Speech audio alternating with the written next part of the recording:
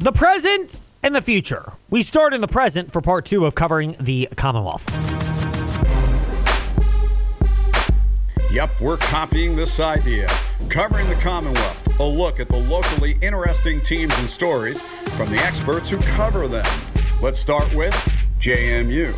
With Shane Metlin, Harrisonburg Daily News Record, with us here in the Fast Lane. Shane, the present, JMU coming off that discouraging overtime loss to Appalachian State, goes on the road to the outside. There may have been a question of how the fire and motivation would be for the JMU Dukes. Oh, it was clearly there. Back to what we've seen most of the year from JMU, a 56-14 throttling of Coastal Carolina. How much did JMU go into that game with the purpose of replacing the memories of the App State game with the idea that they are still, in their eyes at least, the top team in the Sun Belt?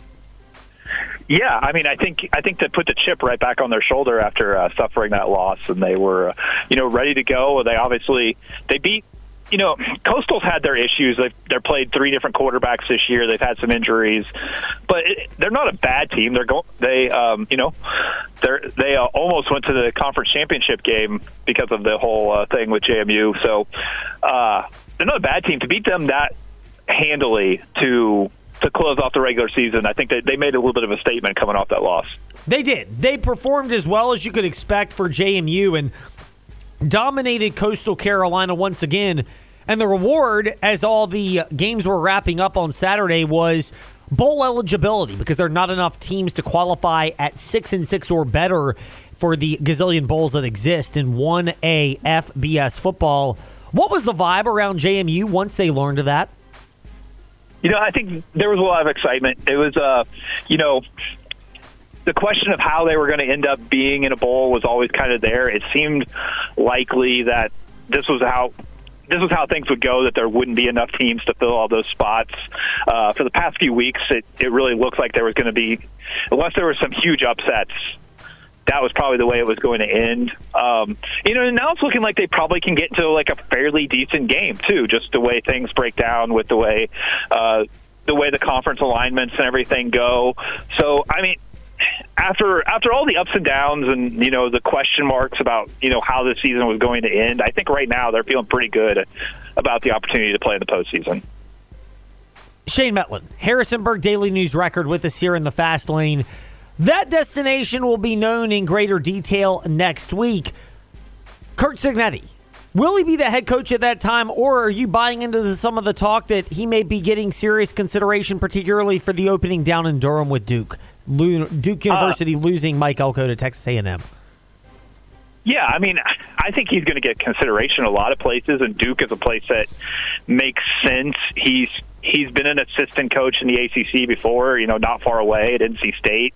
I know he likes that, Research Triangle area. But whether or not he gets offered that job, whether or not he takes another job, how quickly any of that happens, that remains to be seen. It's something we'll have to keep an eye on. But he's going to be in high demand, and just kind of have to wait and see what happens there.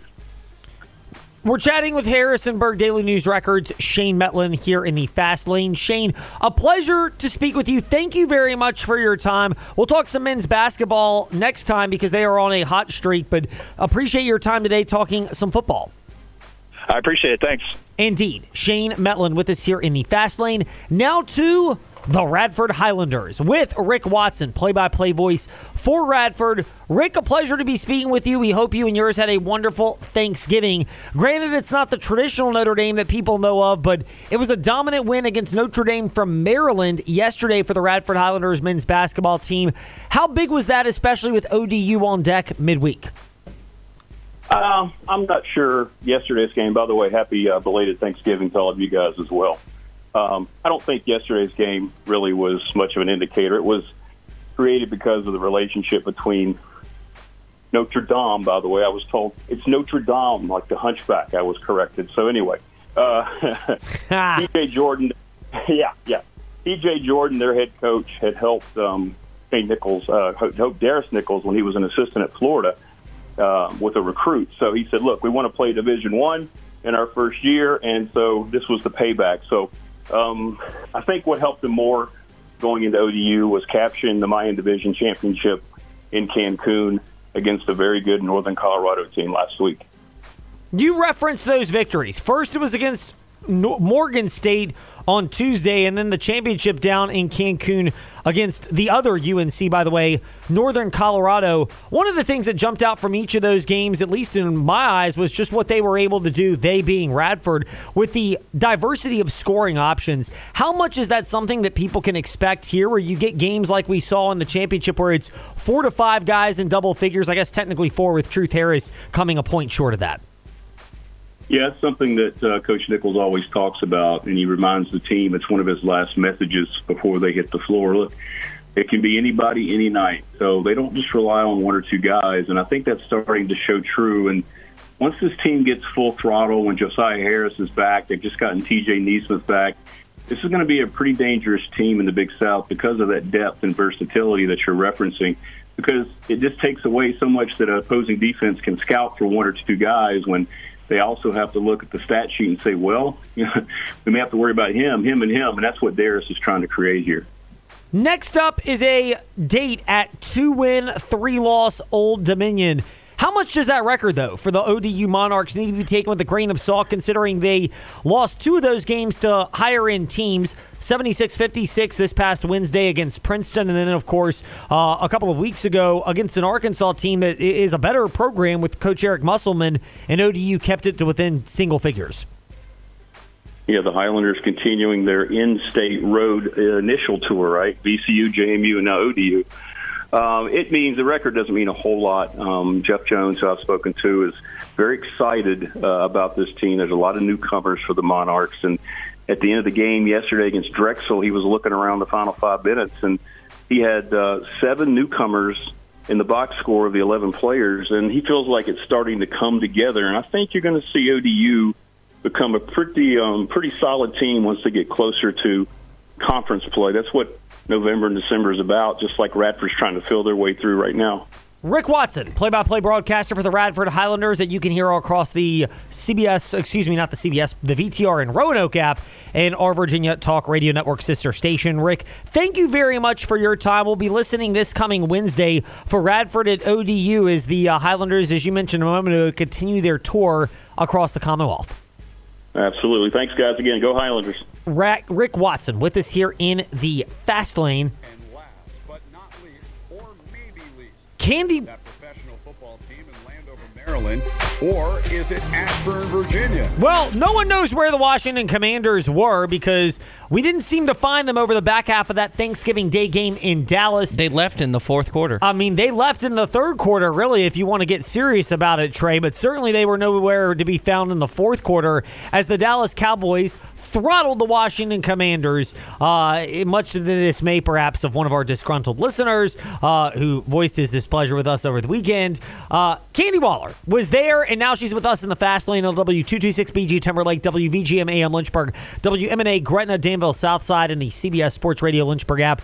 Seawall, what in the world happened to the point where at the end of that game, the Dallas Cowboys were celebrating with turkey legs in embarrassing fashion to the Washington Commanders in the midst of the end zone? It really looked like the Commanders gave up on themselves. I mean, it just looked like they just were not in it. I mean, maybe initially, maybe at first they were a little into it, maybe, right? But it certainly looked like between the blunders and you saw them bumping into each other on certain plays on offense, it just seemed like the team has maybe, unfortunately, checked out completely. That's not a good thing, and yet the only coaching staff changes. I was fully looking at my phone for much of Friday thinking that the coaching staff change was going to be Ron Rivera. Instead, it's Jack Del Rio, the defensive coordinator, and they also pulled the plug on the defensive backs coach. How surprised were you that come lunchtime on Friday, they were recommending and making coaching staff changes, but it was not at the top? I will say this. I've been waiting. It's almost every week. I'm like, okay, maybe it's Jack. Maybe it's Jack and Ron. I was, because some of the losses have just been that bad, right? And so after another primetime Thursday game, nationally televised embarrassment, I'm like, okay, at this point, yes, something is going to happen. Sometimes when Coach Rivera is asked certain questions after the game and he says, hey, I don't want to get into that right now, it's similar to how he was answering questions about the trades before they happened. So I kind of had a gut feeling that something was going to transpire. Yeah, it looked like something like that was going to happen. Meanwhile, this is just a delay of the inevitable at this point when it comes to Ron Rivera, unless the highly unlikely scenario of winning out and getting a bunch of other pieces that fall into place puts the Washington Commanders in the playoffs. I mean, it would literally have to be that, and he would have to literally win out, and in order for there to be some of salvaging of him remaining in that position, I believe. I mean, it's highly doubtful that that will happen. And so, unfortunately, I think he sees that the writing is on the wall, and perhaps it was something to do so that it does look like he cares, so that it does look like he is trying to win and make something happen this season. This is certainly a disappointment and not what anyone expected to happen this season. Candy Waller of Seawall Sports and Entertainment, kind enough to give us more of her insight as she always does here in the Fast Lane. Seawall SE on Twitter, Seawall Sports on Instagram, as well as CEO Seawall. Candy, thank you again for your time today. Sorry there wasn't anything more exciting to discuss, but hey, it's the reality of the loss, 45-10 down in Dallas. Exactly. It literally is what it is. It's a hard truth to face, but this is where we are right now. Candy Waller, thank you very much for your time. Much appreciated. Talk to you guys again soon. Indeed. Candy Waller of Seawall Sports and Entertainment here in the Fast Lane. That does it for us today. Keep those thoughts coming. Fast Lane, Ed Lane. You know what? Someone that wished they could just cut the game off was probably Candy. She probably does. I mean, probably felt like she could. I just figured that's how we can end today's show. You know, by the way, Trey, over the weekend, I did encounter somebody who is an outspoken Washington Commanders fan and a Virginia Cavaliers fan. That poor person. Yeah, it was not a good weekend for that individual. You know what? Good news. Tonight, NFL game, no interruptions. That's the goal. That is the goal on the CBS Sports Radio Lynchburg app. In the meantime, we're planning to be back tomorrow afternoon, good Lord willing, 5 to 6 p.m., but we're there throughout the time. Fast Lane, Ed Lane, and Trey Lyle VT, Facebook, Twitter, Instagram, now to CBS Sports Radio Lynchburg programming.